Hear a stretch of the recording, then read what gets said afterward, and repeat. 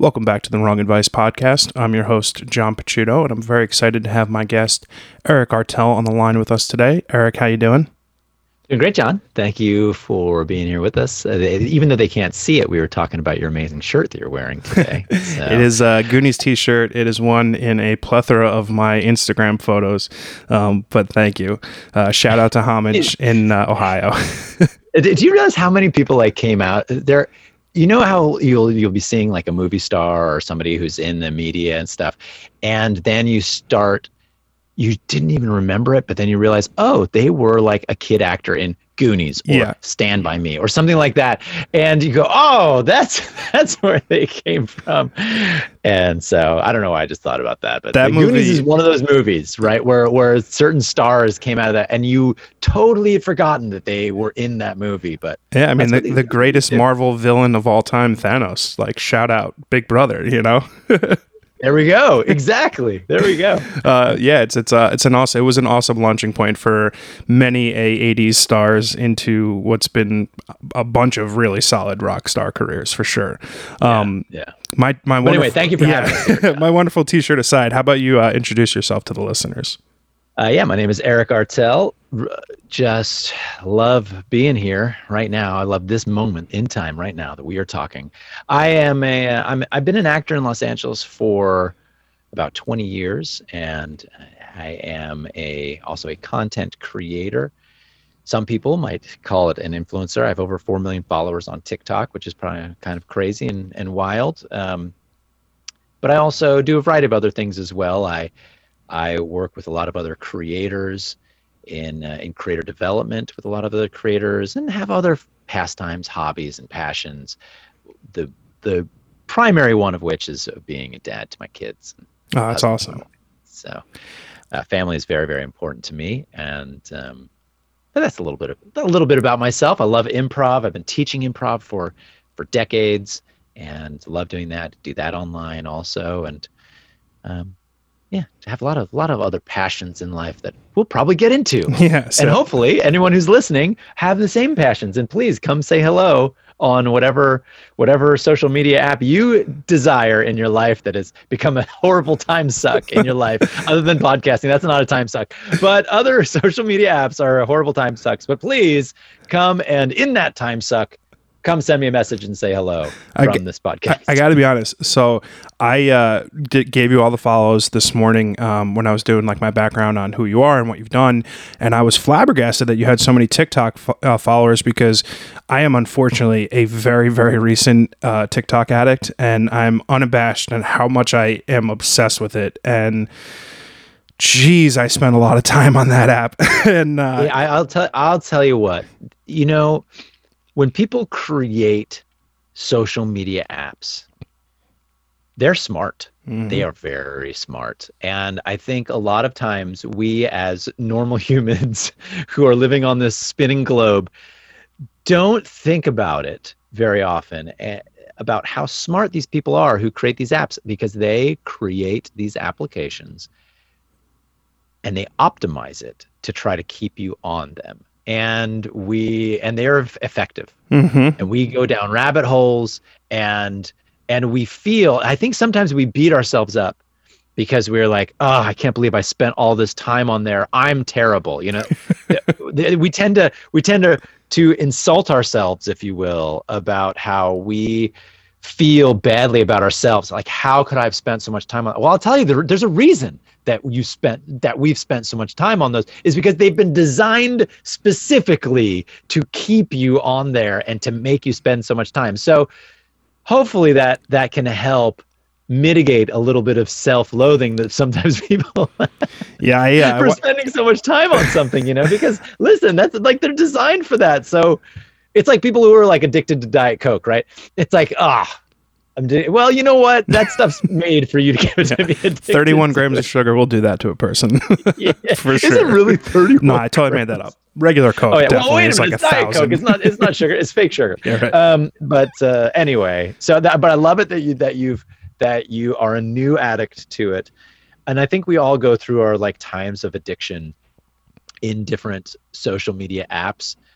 Mine over the last few months was Clubhouse, Me too. and I think, that's the way it is with a lot of people. And you find a new app, and it's like you just have to.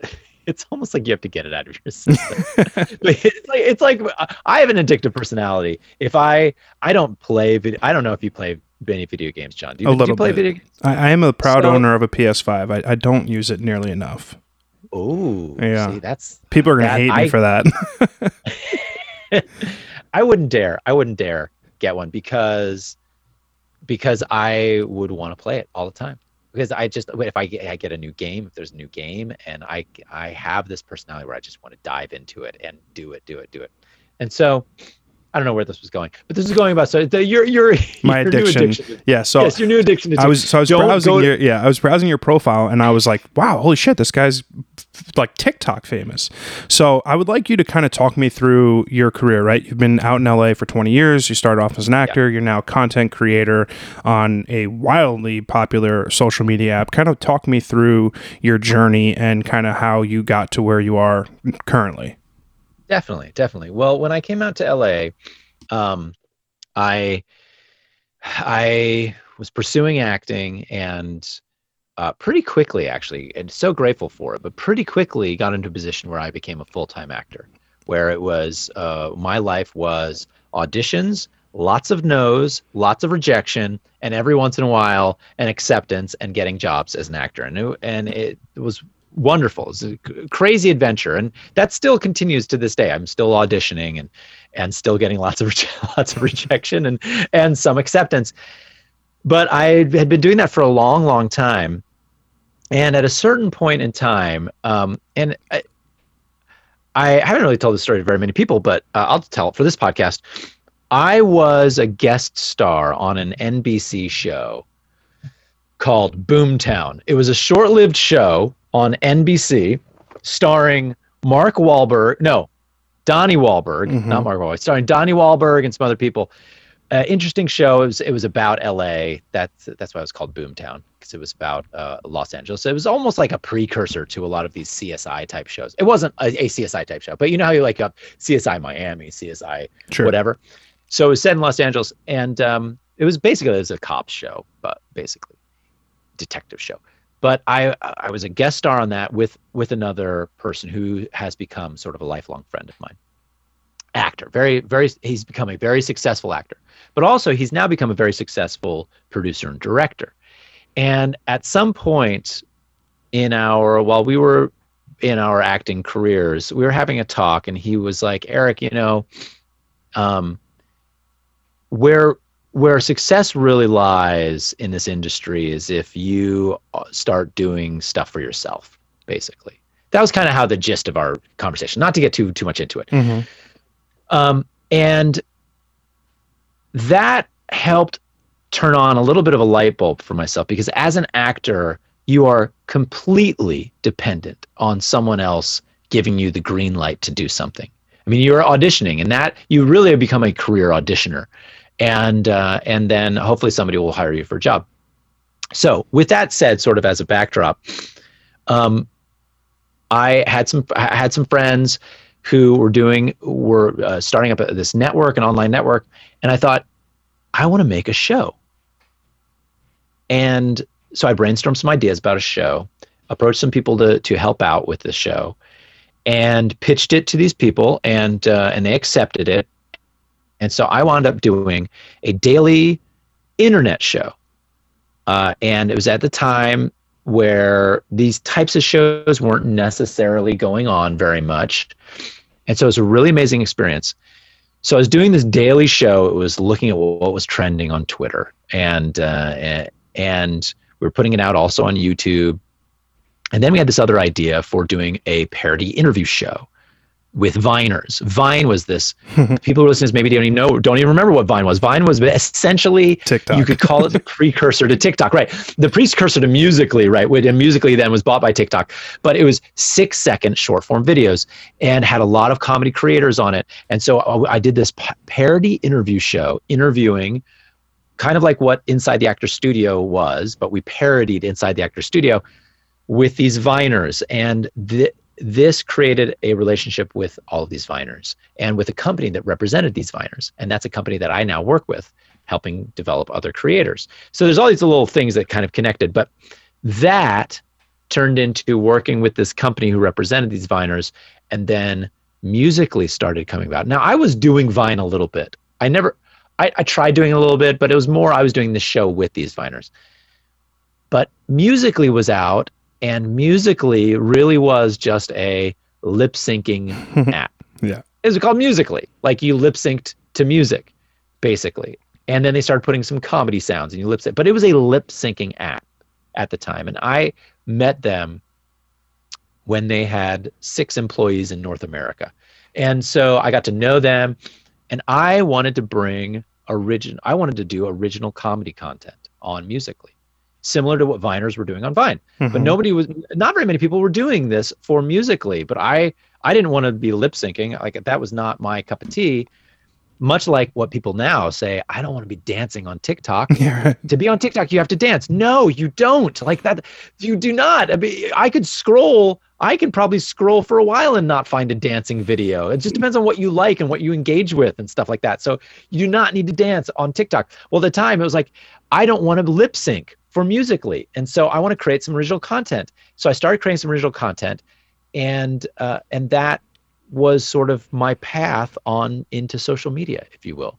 That started to be received really well. Musically really liked it. They were helping support it. And then, of course, TikTok came and bought Musically, and then TikTok really wanted to expand. So they were supporting that kind of content more. And so then I started doing that content and looking at what content was doing well, and can I do my own version of that kind of content, and really just trying to tap into that sort of stuff. And now all of a sudden I have 4 million followers, and it's kind of crazy to think about. But it's a grind, and it's still a grind that you have to be on, and that has led also to some success on some other social media apps. But that's kind of how it all came about. I still am certainly on the acting side. I'm still auditioning. I'm the host of a new show from America's Funniest Videos, AFV.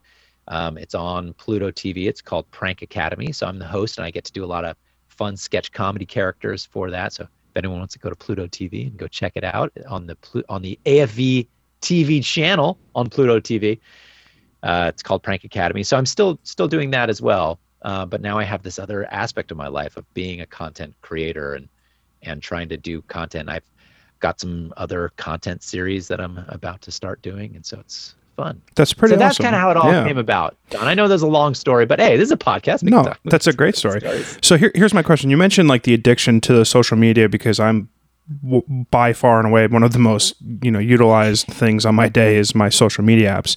But as a person who's accumulated like a mass following on one of these apps, do you find that it's difficult for you to like ever unplug and ignore it, because you have to like kind of maintain this audience and maintain this persona that you've got 4 million people following you for? Yes. And you feel badly doing it. And so it's really interesting. I didn't understand what it was like. Just the feeling of responsibility almost of having a social media following of that nature. So whether it's, whether you're on Facebook or you're on Pinterest or your LinkedIn or your TikTok or your Instagram or your YouTube or Twitch, anybody on these platforms that has a very large following, a significantly sized following, there is a pressure that happens, and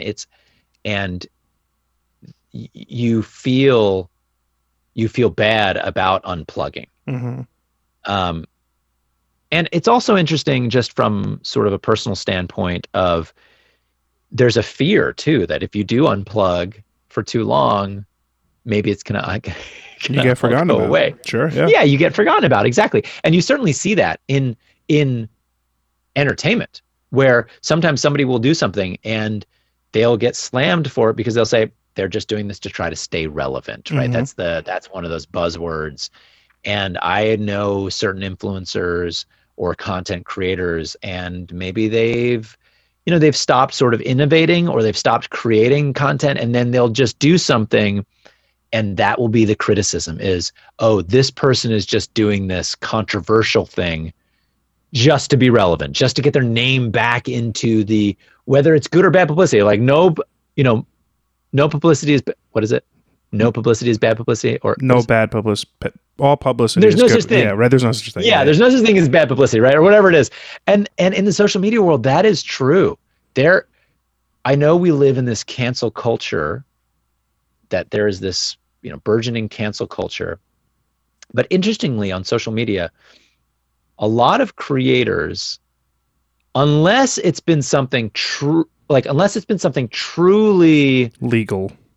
Yeah, like illegal, I should say, right? Like, yes, exactly. Unless it's been something like truly illegal, they'll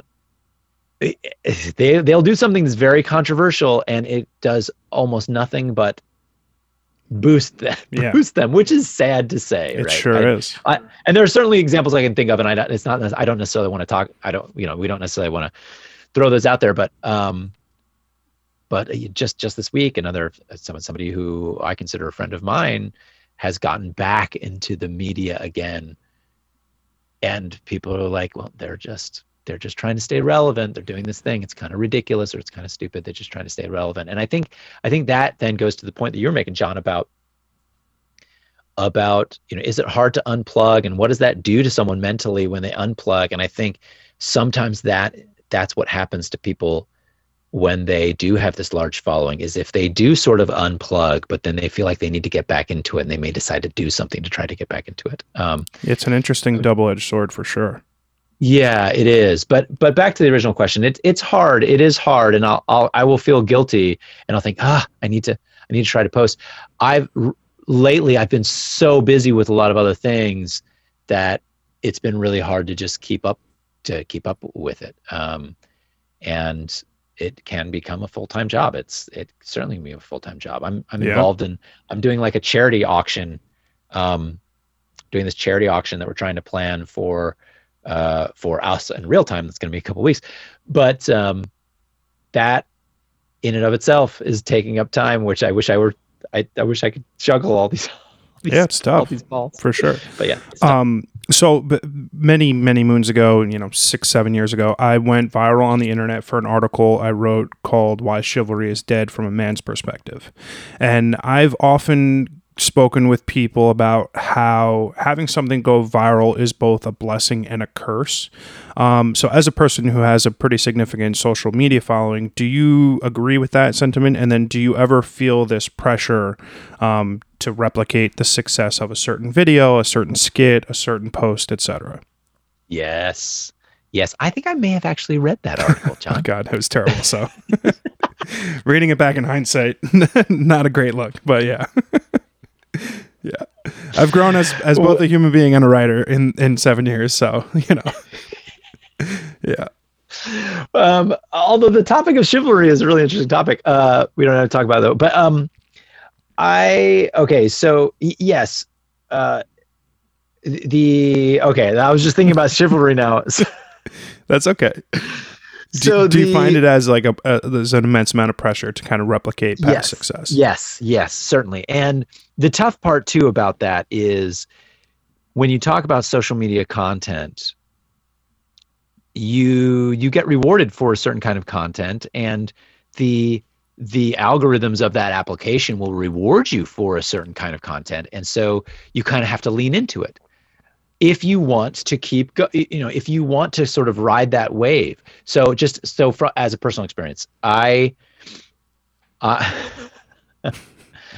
one of my first like truly viral TikToks, like uber viral TikToks, happened because I can't even remember, John, how I got this idea. I know a lot of people will ask me, how do you find success? What should someone do to create content to find success? And one of the things I often like to tell people is look at a piece of content that's popular and see if you can do something similarly, but just as your own. Mm-hmm. Personalize it to yourself. Think about what the entertainment industry does. It's exactly what the entertainment industry does. There's a cop drama show. Okay, well, every network's going to make a cop drama show. Yep. There's a medical drama show. Every network is going to make their own medical drama show. I mean, Yep. think about what they do. Think about like when movies will come out, and all of a sudden you'll see 3 or 4 movies. But I remember one time when like volcano disaster movies came out, like 3 or 4 volcano disaster movies came out. Dante's Peak, Volcano, exactly, Deep Inferno, Impact, Armageddon. Yeah. yeah.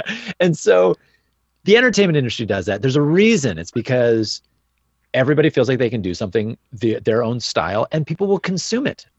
And look at YouTube. Trends. That's what trends are. Trends are something that's popular and everybody does their own thing on it. So that's what I would, that's one of my biggest pieces of advice to people. And so I remember I came up with this idea about doing a TikTok where, and I'm sorry to burst anybody's bubble if they actually thought it was real, but where I took an iPhone, and I wrote a note on the iPhone, and I said, write your deepest secret or something like that. And then I showed myself putting the iPhone on the sidewalk and then walking away from it, as if I were leaving the iPhone on a sidewalk, waiting and hoping somebody. Oh, and I also took the sleep off, so it would never sleep, right? Mm-hmm. And so thinking like somebody hopefully comes along and to the sidewalk and picks it up and puts it in their TV. Well, first of all, like no one's gonna leave their iPhone on the side. Yeah, right. But boy, a lot of people actually thought I had actually done that, and I apologize in advance. It was just sort of comedic content to me because I wanted to then follow it up with something.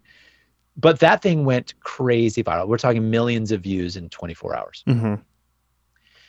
So then I had to do a follow-up to show like what happened to that iPhone, and guys, I didn't really leave my iPhone on the thing. I showed it to my nieces who were tweens, and the first thing they asked was, so what happened to the iPhone? I'm like, you guys, I didn't actually leave my iPhone on the sidewalk. Like, I don't have that money to throw around. Right. But that, I wound up doing about 5 or 6 installments of that kind of video of leaving something on the sidewalk.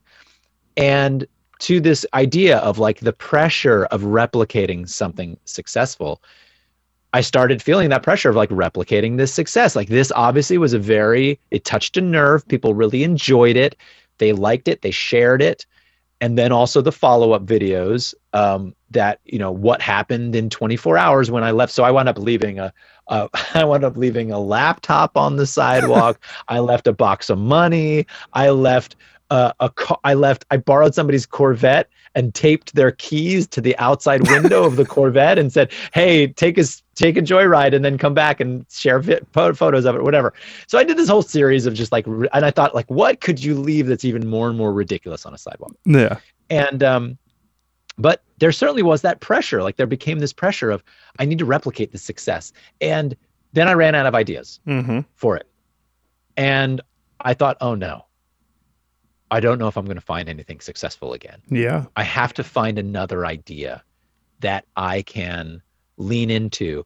And I've since done other series of videos of types of things, but and it's this cycle. You find something that can be really popular. You lean into it, but then at some point you have to lean out of it because I'm glad you brought that up because like I had a really hard time and probably almost to this day, I find it impossible to write something that I feel like I can put out anymore because it's like, it's crippled me in that, well, who the fuck, number one, who am I to think that I can say something that is of worth or, reason for somebody to consume? And number two, it's never going to touch the thing that I've already done. So it's like, what's really even the point? So I've like totally, left myself, from even having the confidence to be able to put that kind of work out in the world anymore, and it's sort of tough. It's it's something that I love to do, and I just can't do it anymore, and it's difficult.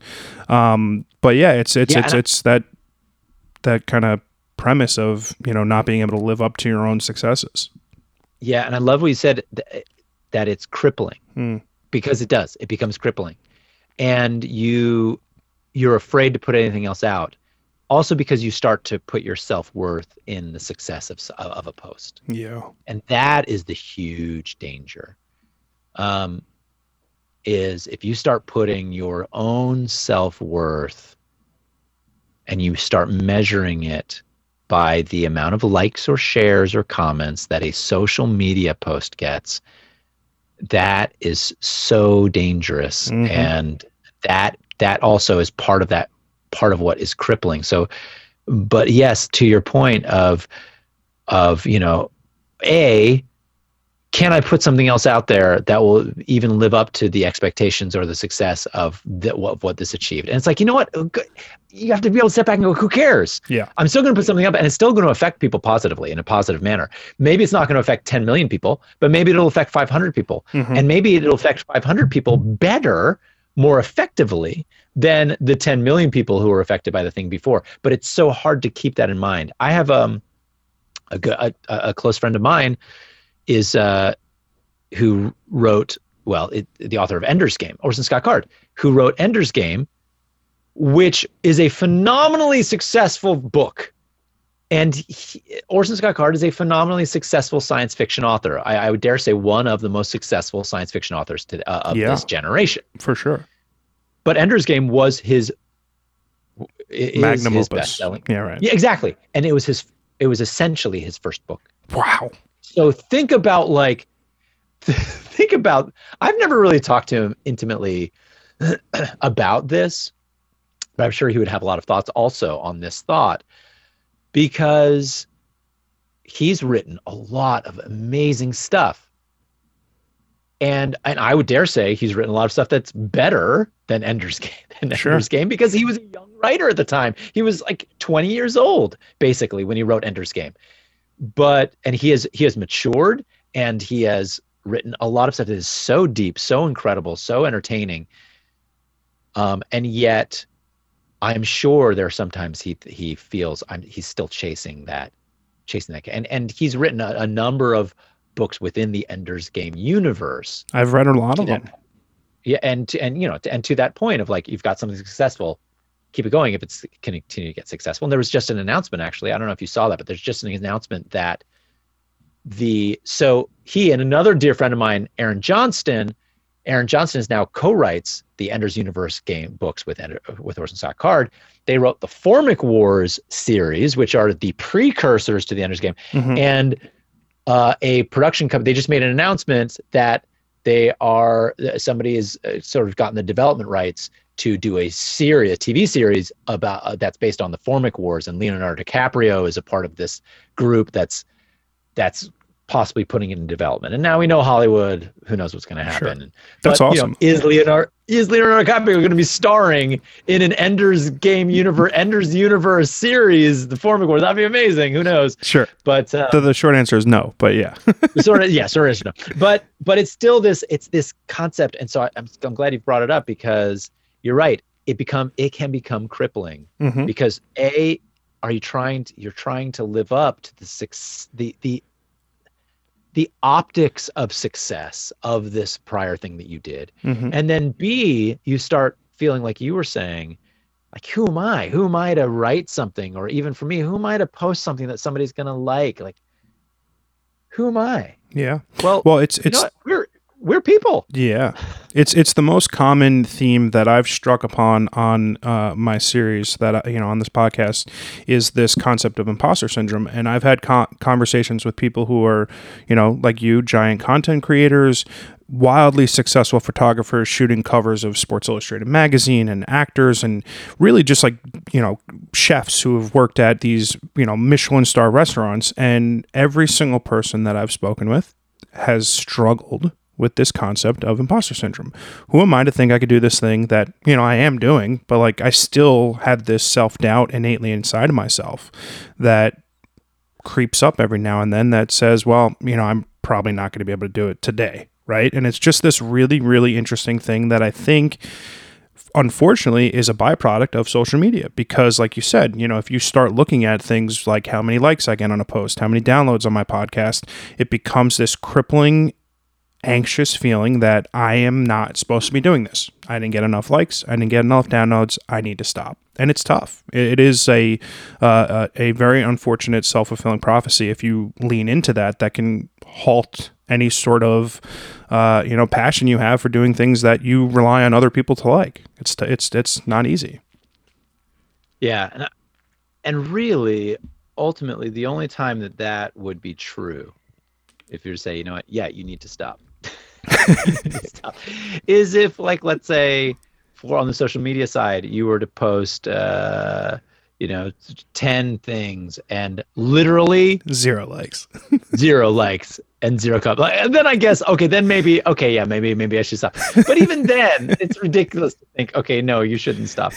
I what's also, I think, what also plays into it in this imposter syndrome or into this idea is, you know, I've known a lot of actors. I know a lot of actors. I've a lot of friends who are actors. I've worked with a lot of actors and actors, actresses, and some who are extremely successful, who are household names.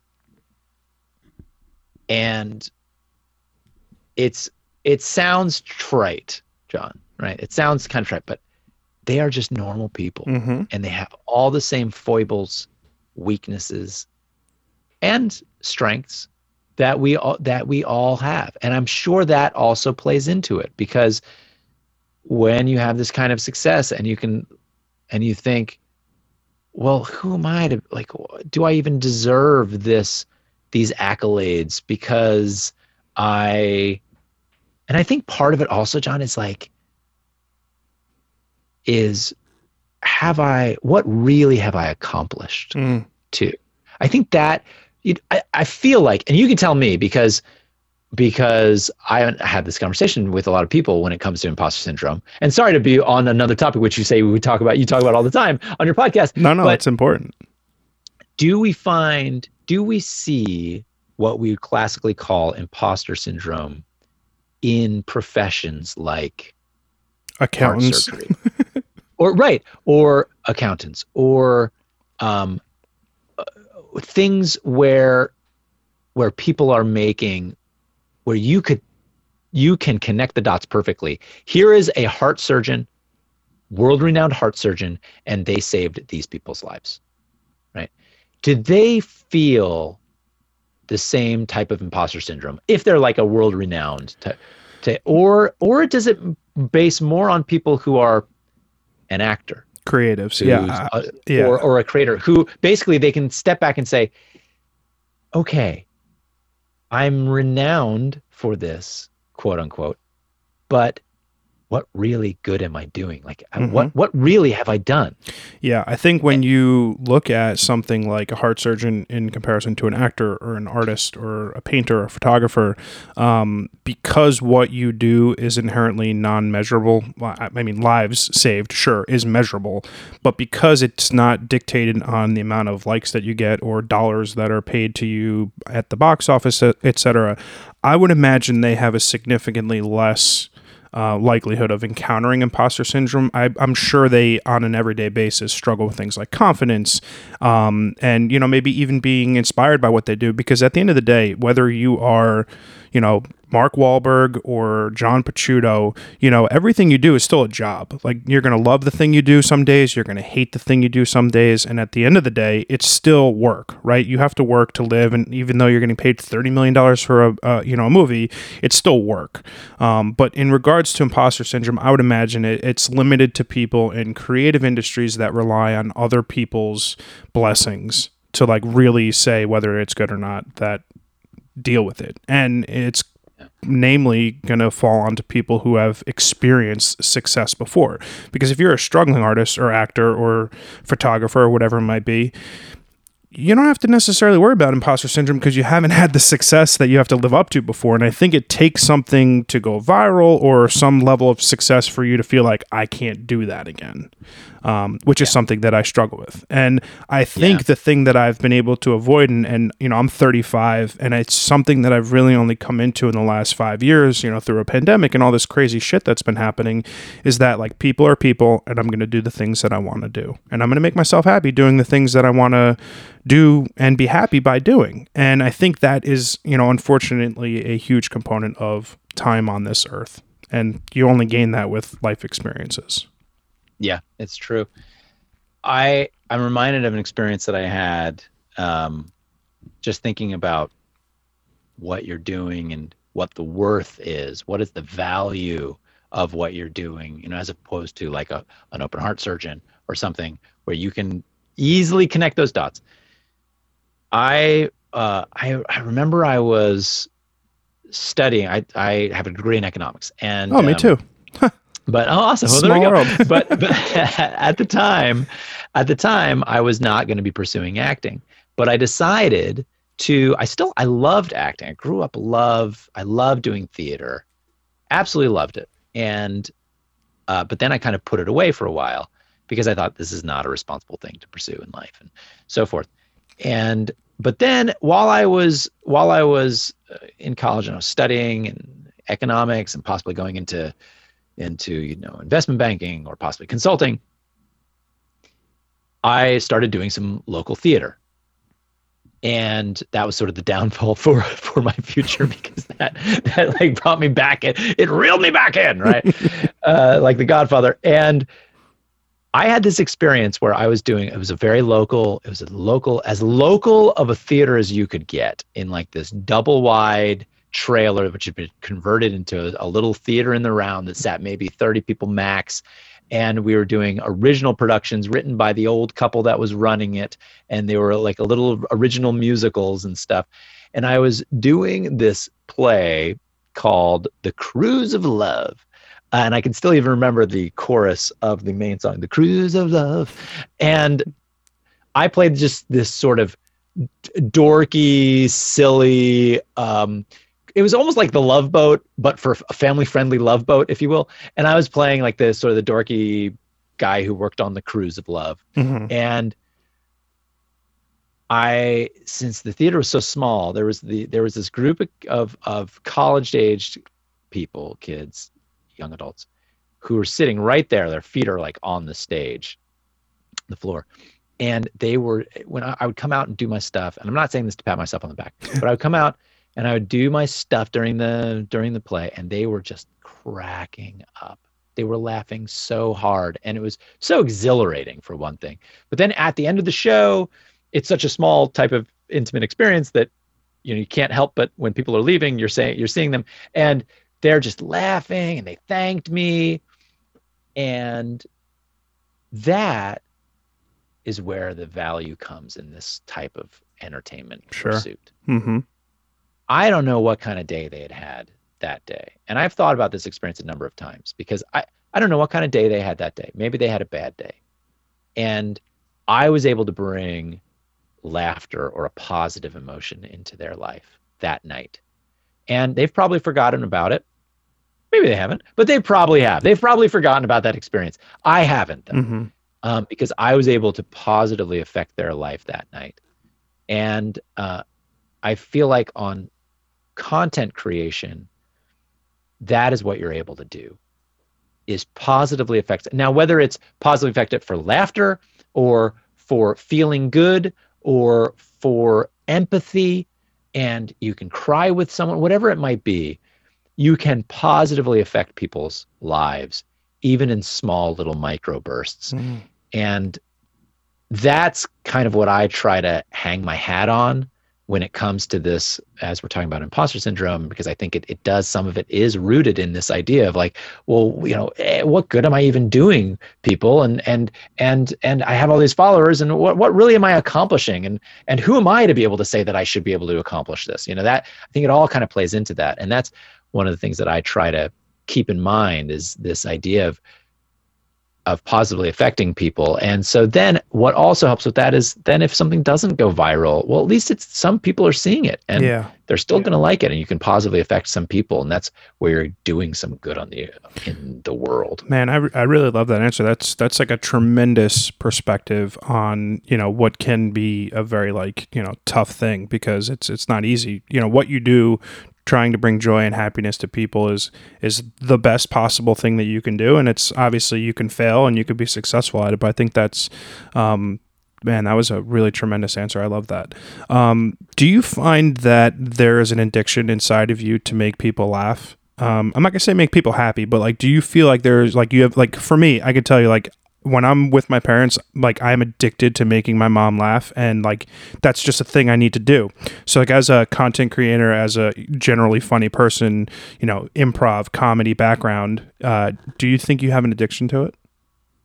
Yeah. Yeah. Yeah. I think most people have that addiction. Yeah. Whether they try to scratch it or not, I think if people were to really answer that truthfully, I think a lot of people would say that they love making people laugh and they always want to make people laugh. Don't you think? Don't you Absolutely. think so? 100%. Yeah, like class clown and that, like that's, and I was not voted class clown, by the way, but that's like the badge of honor usually for people. But maybe I'm just saying that because I come from a lot of comedy background. No, I don't think so at all. Improv. I don't think so at all. But yeah, I think people love making other people laugh, and there's something about it, John. I don't know if you're a parent or not. I'm not. No. But so I have 3 little kids, and making like little kids, like little children, making your children, or even I've experienced this when I was an uncle. I am an uncle. Yeah, making little kids laugh. It's the best. It's so addictive. Yeah. It's so addictive. Because I get the belly laugh. Yeah. Yeah. And so, yes, I think I have that addiction. And I will tell you this too, John, there are different kinds of laughter too. And there are different kinds of addiction. So I've performed so much improv in my life, and people laughing and applauding when performing improv is a different kind of rush or feeling that you get as opposed to people laughing when you do stand-up. Mm-hmm. It's just different. It's really hard to explain, but it's different. So there's also these different nuances of making people laugh. Like it's different being one-on-one with someone and just kind of doing something back and forth and you're both laughing, as opposed to being in a little group of people and you it's like the George Costanza, I'm out, you know, I made the whole room laugh and I'm out, you know, that like there are different nuances and feelings of the addiction too. So yeah, I think I would say if we want to put it in simple terms, yeah, I think I probably do have that addiction as well. I'm with you on that. That's an easy one for me to agree with for sure. Being that you do, like, you know, not counting the company that you work with, you know, helping creators create, etc. Being that, like, you know, a portion of your quote unquote job is creating content for people to consume. How do you deal with, like, you know, you put something out there, it's not that well received, you don't get enough likes, you don't get enough views, whatever. Like, does that ding your confidence? Is that something that like kind of plays into the next piece of content you're preparing? You're like, oh, well, that one was kind of like this one, it's not as funny, it's, you know, what, you know, how does that kind of affect your ability to create moving forward? Tremendously affects it. It does. I hate to say it, it shouldn't. I feel like it shouldn't, but it does. And if people are listening in on this, and I think there are a lot of people who've experienced that to a certain degree. So if anyone's posting stuff on on social media and it's like this one post got 100 likes, and then I'm doing this and oh no, this thing got 10 likes. Oh no, you know, yeah, it does. I've certainly done things and it's just put a stop to what I was doing because it just wasn't getting the engagement. And even it was stuff that I loved to do, but ultimately, I mean, unfortunately, I get into a position too where it's like I need to maintain at least some level of engagement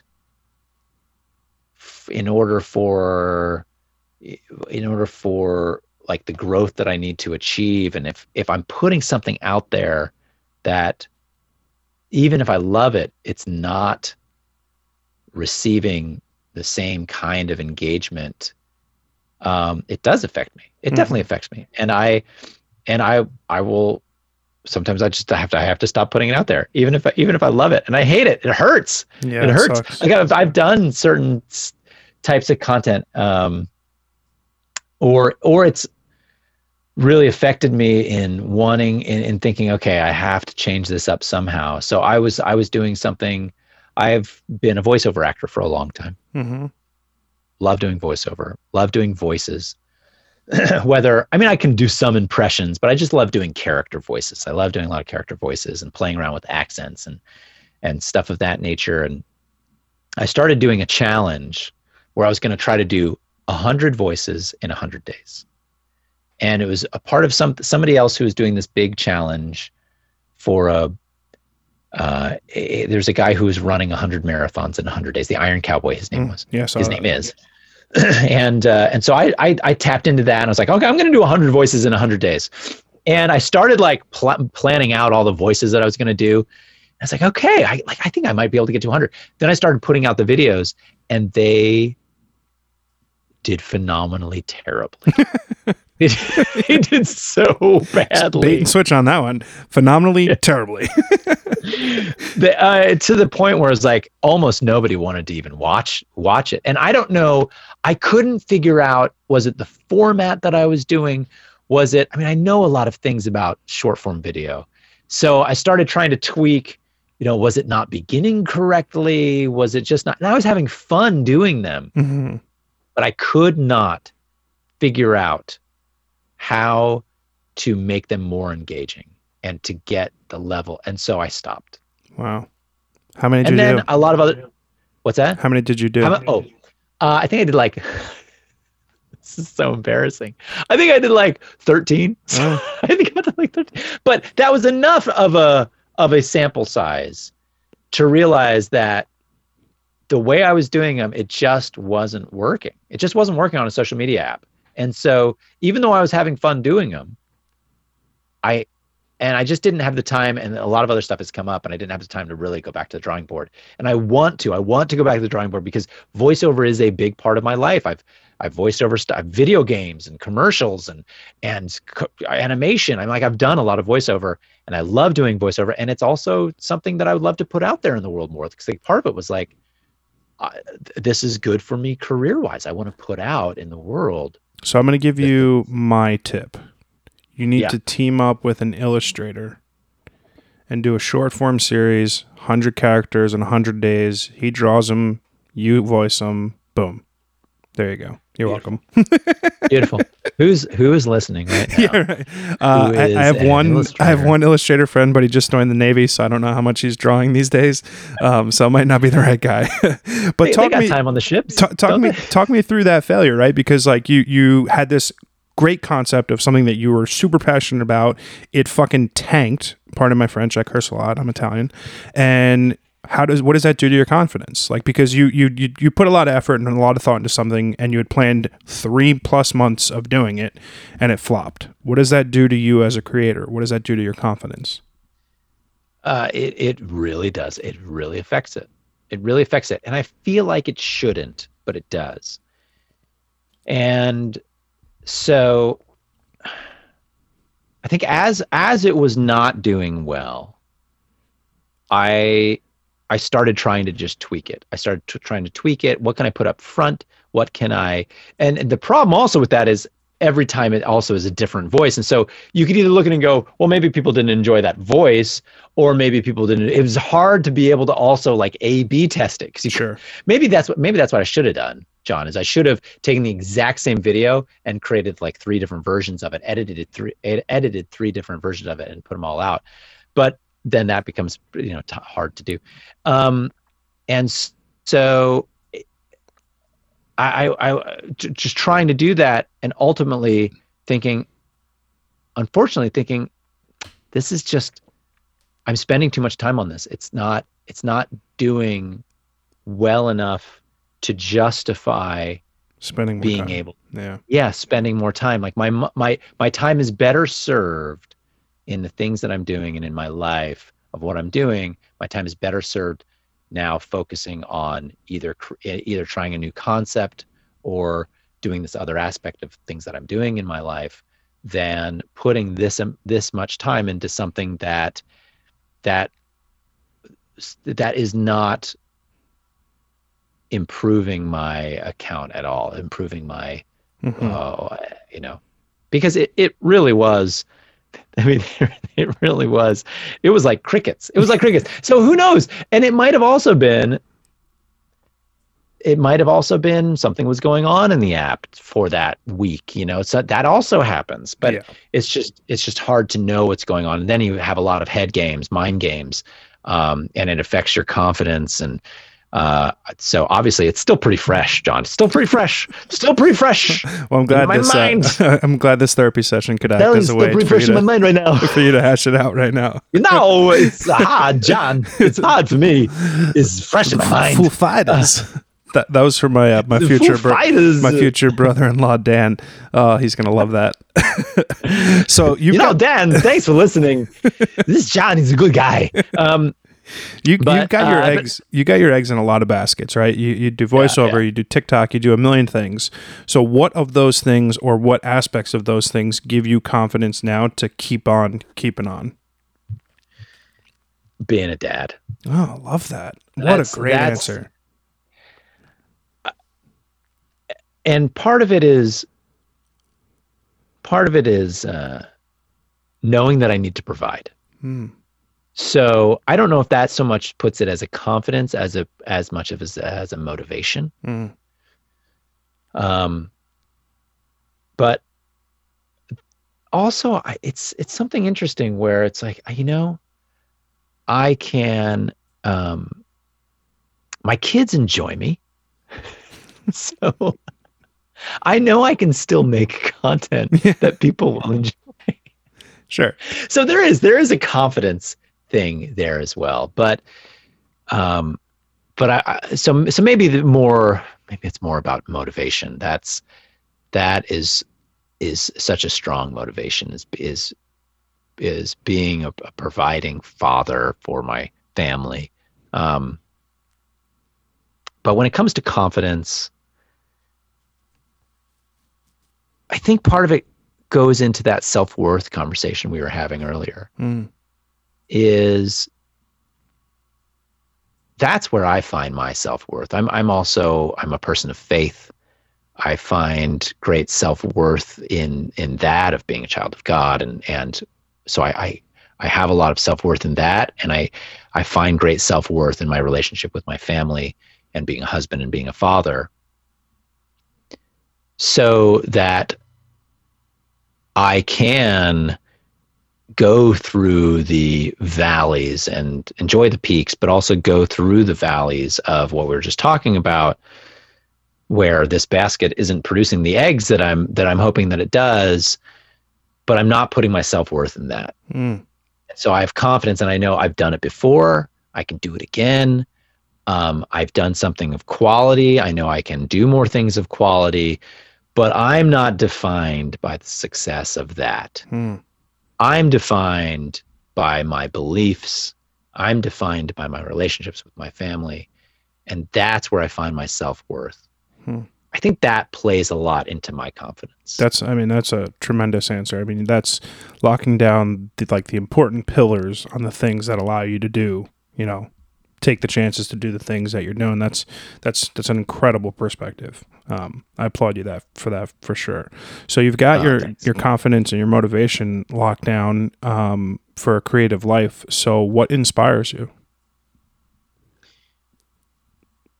Other people certainly inspire me. Friends who are doing things that are great, that inspires me. If we talk about, are you thinking more what inspires me in what I make, or what inspires me to sort of keep going, or what inspires me? C, all of the above. I would say when it comes to inspiration, certainly if we're talking about kind of content, what inspires me, I think I'm trying to more and more lean into, if I find it enjoyable, that's going to be my inspiration. Like, I want to create stuff that I find enjoyable. And that was part of the impetus of doing like the voiceover stuff. And okay, that didn't quite go so great, but that's okay. That's okay. I'm going to do better. I'm going to do some other stuff. But I also find inspiration, I think, in having good people in my life who are doing great things. That certainly is inspiring. I get friends when we talk about in the content creation world, people I meet, people I become friends with, and they find success by doing stuff that they want to do as opposed to doing things they feel like they have to do. I have a good, really dear friend, David Lopez. His name is. He was great, all Viner and stuff, and he's always kept very true to trying to just do content that he thinks is funny and just do stuff that he wants to do. I think sometimes he dabbles into other things that maybe he does just because he knows, oh, this has to be popular. But he just does like sketch comedy stuff. And that's inspiring, seeing the success that he's able to have and the how much he's enjoyed to do that. And like I said, meeting new creators who come to the game with something new and find success in doing it. That definitely is inspiring, because I think that becomes inspiring for a lot of people in the world of content creation, because they can look at it and go, oh, there's space for me. Like there's space for me to be, this goes back to what we were talking about. TikTok, I have to dance. No, you don't have to dance. There's space for people. There's space out there, because ultimately the best kind of content, right, is obviously, not obviously, some of the best kind of content is relatable content. Sure. Things where people can look at it and go, I can relate to this. Either I love this, or I can relate to it, or it touches a passion point of mine or a pain point of mine. And there are so many different people in the world who have so many different interests and so many different loves and hates, etc., that there's room for everybody. Mm-hmm. Yep. Just about everybody. Almost. Almost everybody. I mean, I guess there is room for everybody, but there's some things that maybe you should never, ever do. But if we're talking, but obviously, that's inspiring, is seeing people who rise up on something and receive a lot of success on something because they're doing something they're passionate about. Case in point, a buddy of mine, Spencer, he goes by Spencer X. He's a beatboxer. He grew up in New York City, busking, beatboxing on the streets. And then he found TikTok. And he now has, I think, 40 million followers, maybe. Shit. Wow. All he does is beatbox. So he's living his dream. He's incredible. That's awesome. Right. But he beatboxes and does like sound effects and beatboxes. And it's just inspiring to see something like that. Now, somebody could, on the other hand, look at it and go, all he does is beatbox. And they could get bitter about it. But instead, to me, it's inspiring, because I'm like, this is amazing. Mm-hmm. This is somebody doing their passion, doing something they absolutely love. They've been doing their whole life. And now they've found a place for it that is magnifying them. And he wants to bring beatboxing to the world type thing. And it's inspirational. That's awesome. Yeah. It's very cool. So that's awesome. That was such a great answer. You've got a career that's, spanned 2 decades. And I think I think it was this week, I don't know if it was the Wall Street Journal, or I read some article that like the number one like job that like kids these days or college students want right now is to be like a YouTuber or a content creator. Yes. So true. While we were growing up, that wasn't a thing. It didn't exist. No. None of these social media platforms were created yet. So as a person who's had a career that's spanned a bunch of different generations of media and content, how do you address like what dreams that you might have, whether it is you want to star in a movie, a TV show, you have, again, like I said, your eggs in a bunch of different baskets. How do you kind of, what is your biggest dream now for you over the course of the next, phase of your career? Career-wise? Yeah, certainly there are certain things that are kind of the biggest goals, the biggest aspirations. Like one thing that I'd absolutely love to do is just to be a series regular on a cartoon. That would be so amazing. I would absolutely, voiceover is so fun to do. I love doing it.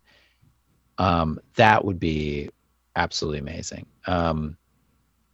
If we're thinking sort of career goals and aspirations, doing being a regular on another TV show is also something. There's something about that, and I'm coming also obviously from a place of now wanting to provide for a family. So there's a stability in that Sure. sort of thing as well that certainly plays into it. But I've done a variety of different TV shows where I've been the host of a show for 3 years, and that is just so fun. It's so rewarding being a regular part of an entertainment vehicle like a show. So they're kind of like these different those kinds of little goals. I mean, doing movies is always really, really fun to do, but doing movies is sort of a one-off, right? Unless you're going to be playing Captain America for 7 times, who knows how many movies. So I think it's interesting, John. When I got into the entertainment industry, really my goal was I want to be able to support a family in this career. That was my goal. And when talking with some people about that, sometimes people say, "Well, man, you really should have set the bar higher because you achieved that, and so maybe you should have made a different goal." Yeah. But that sort of was my goal, and has kind of always been my goal, and so maybe it's kind of a misplaced goal. I don't know. Could be a misplaced goal. Maybe I should set a sort of more specific thing. And I guess when it comes to goal setting, you should be more specific in certain goal settings. I don't know. I might have to disagree with you, Eric, because I mean, your priorities are obviously in the right place. When you put something in place that is really taking care of, your family, which to me, there's, family, friends, everything else that matters in life is way below that. So when you consider how you've addressed your priorities and your goals, I think they're pretty in line with like what, a pretty, great human being would have. I mean, that's that's at the end of the day, what else is there? Being able to provide for your family, that's, number one. Unless you don't have a family, then it's providing for yourself. Yeah, provide for yourself. Well, I appreciate it, John, and I appreciate you saying that. And I think what it has done for me is it's made me be able to experience certain things that I don't think I would have otherwise. So case in point, if I had still been single and not had a family, I don't know if I would be in the position that I am in today, where I am, I'm on TikTok and I have all these followers on TikTok and I've done X, Y, or Z, because I may have, if my goal had been, I just want to be in major motion pictures. If I had kept to that one goal, I could have survived as a single person. I could have survived as a single person, still trying to do that and waiting tables at night and doing my workshops and going on auditions and just solely focusing on that and not taking these other avenues of possible success and possibly financial success. But because I haven't been so focused on one particular goal like that, and it's been instead this idea of I'm just going to try to do whatever is able to be successful in this industry. It's opened my life up to a lot of different opportunities that I don't think I ever would have had. Case in point, being a host of an AFV show on Pluto TV called Prank, I never would have gotten to do this particular job if I hadn't followed those streams of I'm doing a little YouTube show, and then now I'm going to go do this Musical.ly thing, which became a TikTok thing, which then created followers, which then created also a relationship with this company, and then created a relationship with AFV, which then I got to be a relationship with them, and then they wanted to hire me for this show. So serendipity. Yeah, it's serendipity, and it's following these paths that that have promise and that I want to try to follow. So that's a really roundabout way of talking about it. I feel like I think maybe I that used too it's many like, words. no, I think that's like that's nail on the head. That's pretty much as spot on as you could be. But I do want to say, sorry, John. I do want to say just that no fault in people who do keep one Oh, goal. sure, yeah. Like obviously, right? And maybe if I had kept one specific goal like that in mind, different things would have opened up for different things. It's our life experience, and then again we get to this thing of, well, what ultimately defines us as self-worth? Is it what we've achieved, or is it how we've gone about achieving it, and the lives we're affecting positively in the journey, right? It's that destination versus journey.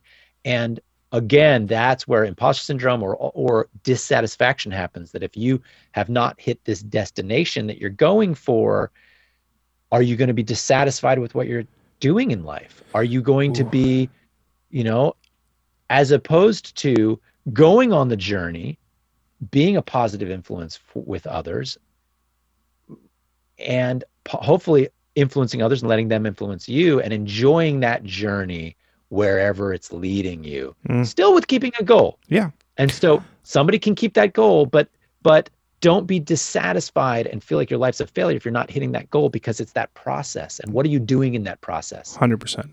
100%.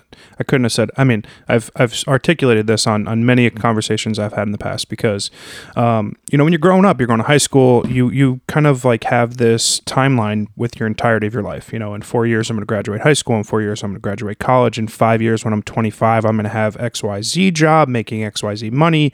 At 30, I'm going to be married. So like we always have this time construct to the things that we're trying to achieve. And it's funny because it took like my 30s and a bunch of failure for me to realize that it's not the destination, it is the journey. So much of your life can be planned out ahead of you, and then the quote, life is what happens when you're busy making other plans, is like the number one thing that I've come to learn over the course of the last few years, because it is a journey. It is a matter of filling your time up with your friends and your family and the things that fill you up, and doing the right things along the way. That is what's more important than saying, hey, I want to be a movie star by the time I'm 25. And then what happens when you're 25 and you're not, right? So, I think that was a really, really great way for you to put it, for sure.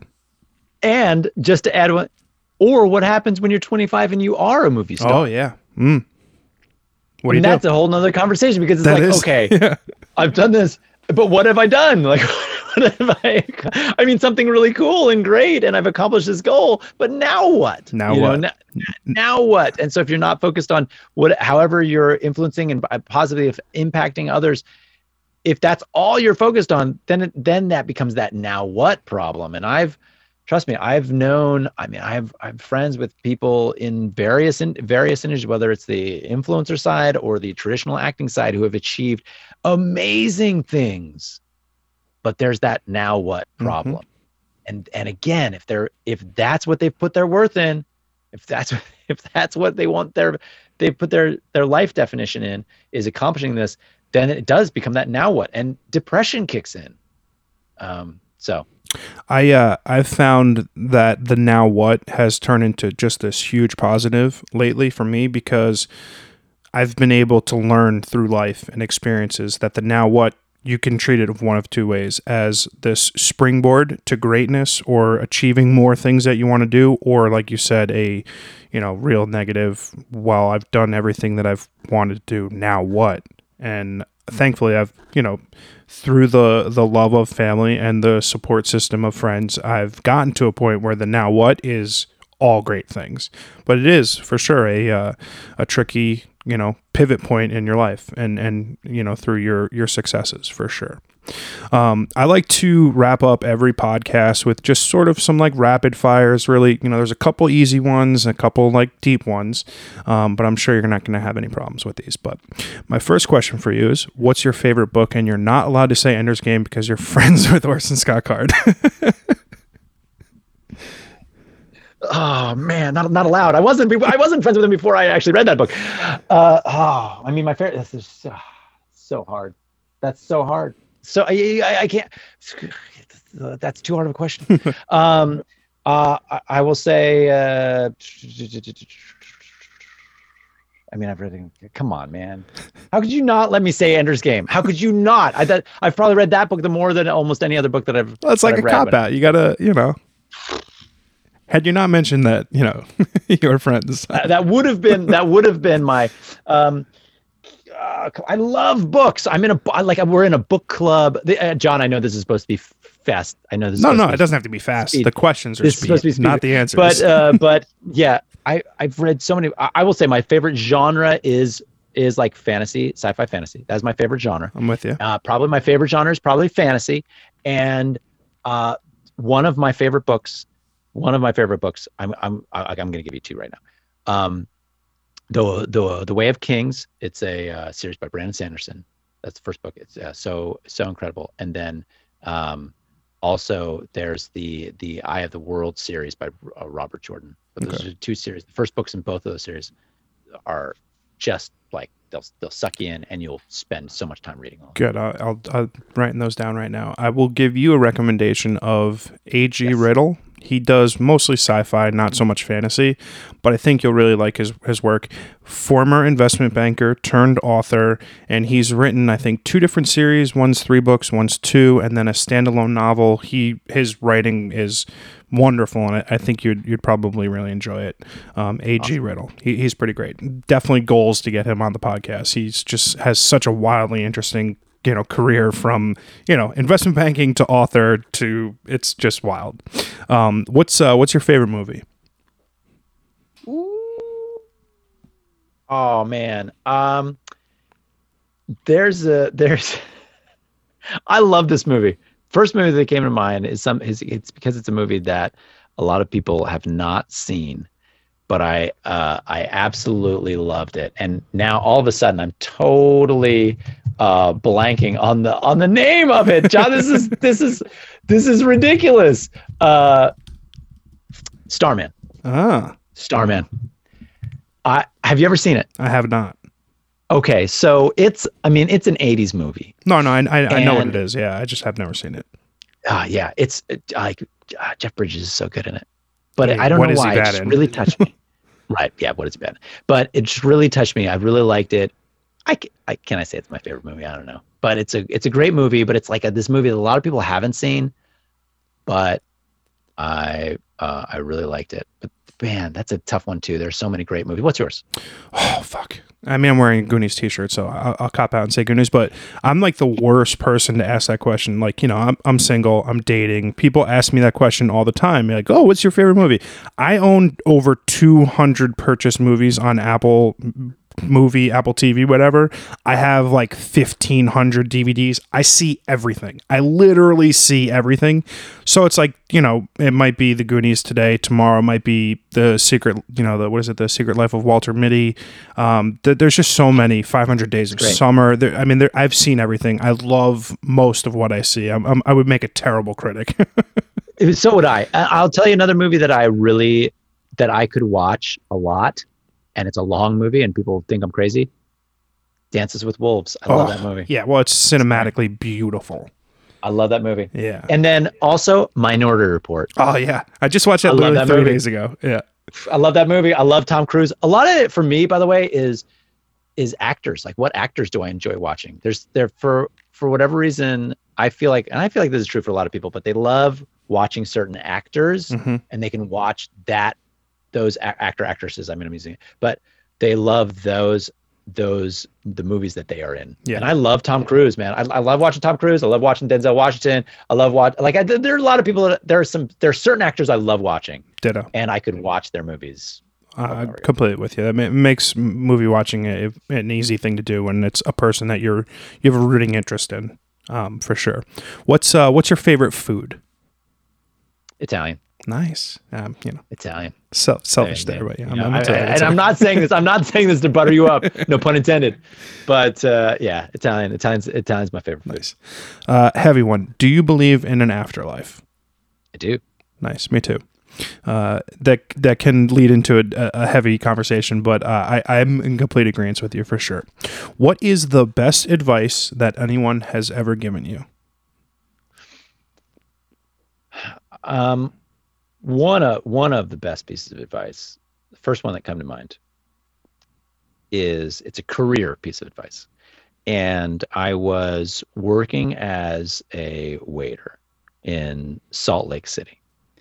And I had just gotten, I just become qualified I got Taft-Hartley'd, which means I could join SAG, the union, Screen Actors Guild, which is a huge step in an actor's career.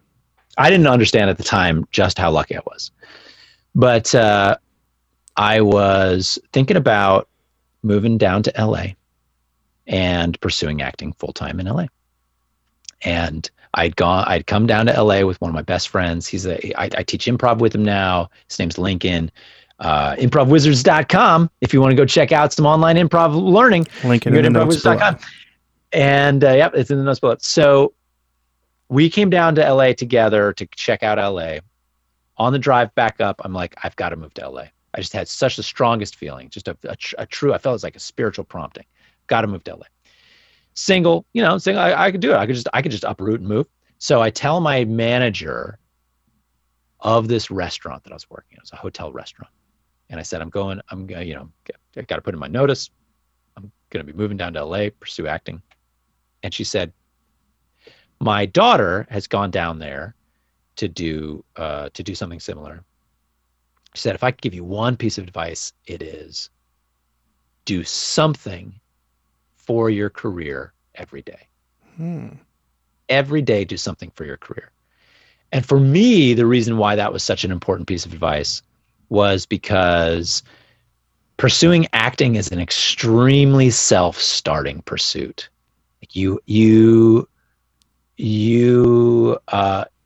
The temptation is to just not do anything and just wait for someone to call you. Sure. But you have to be proactive.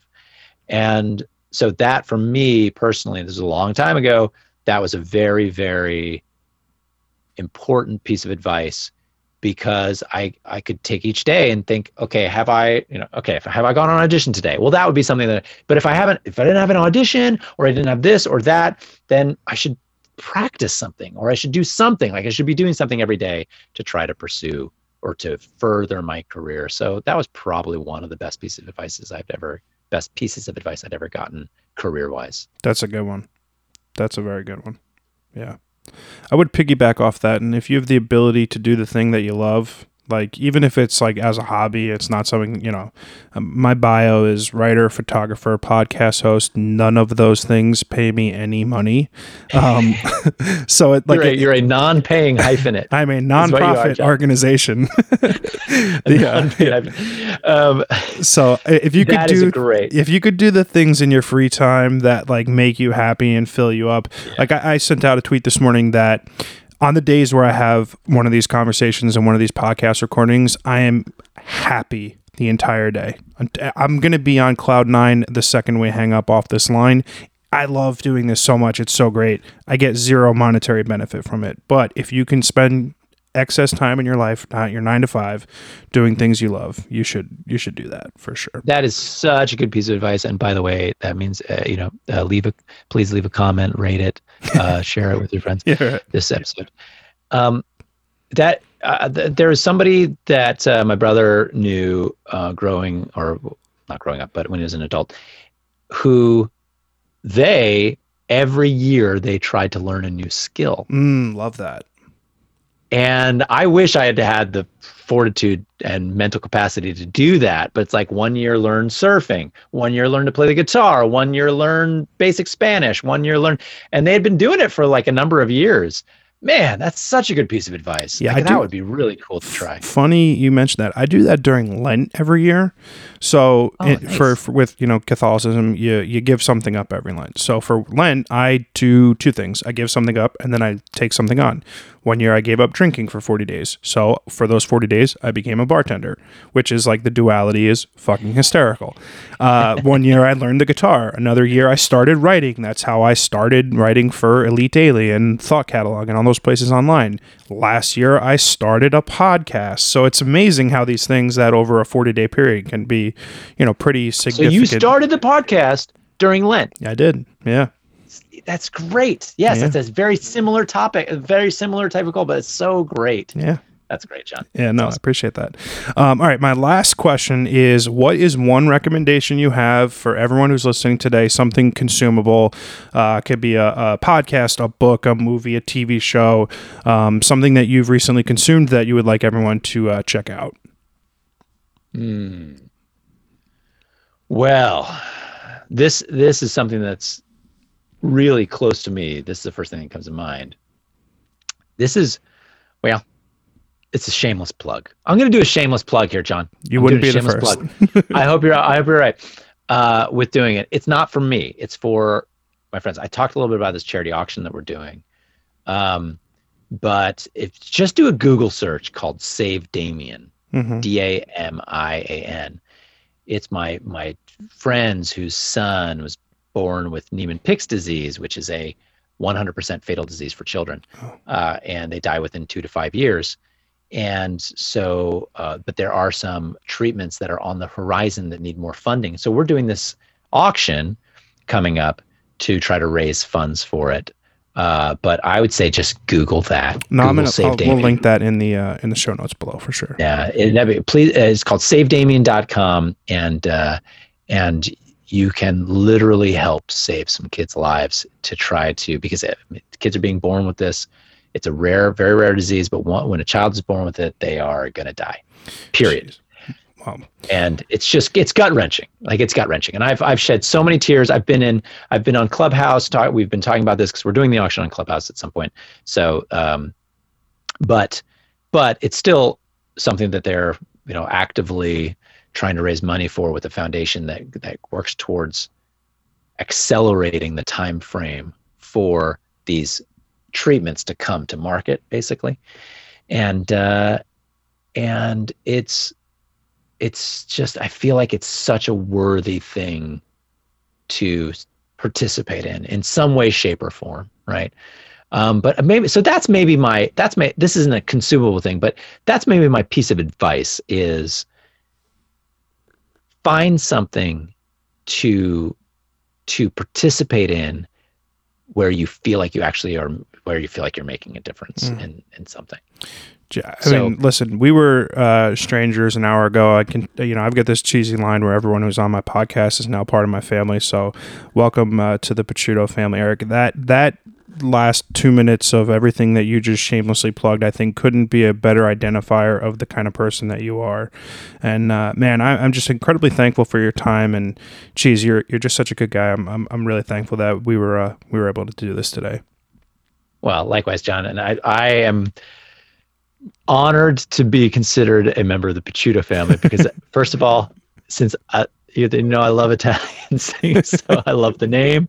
I love that you pronounce it correctly. I was a missionary in Italy for 2 years, so I speak fluent Italian. So Picciuto is like, I love that you pronounce it correctly instead of people like having a family name and they say, no, it's Picciuto. Or something. Like no, it's pronounced Picciuto. So I've always wanted to be a part of an Italian family. I have no Italian in my blood. I've always wanted to be a part of an Italian family. You got a 100% Italian friend who's a big fan of yours. I will link the Save Damien stuff in the notes below, as well as all your socials and everything. Again, dude, thank you so much for coming on board. I really had a great chat with you today, and look forward to seeing more from you in the future. Appreciate it, John. Thanks so much, man. Take care.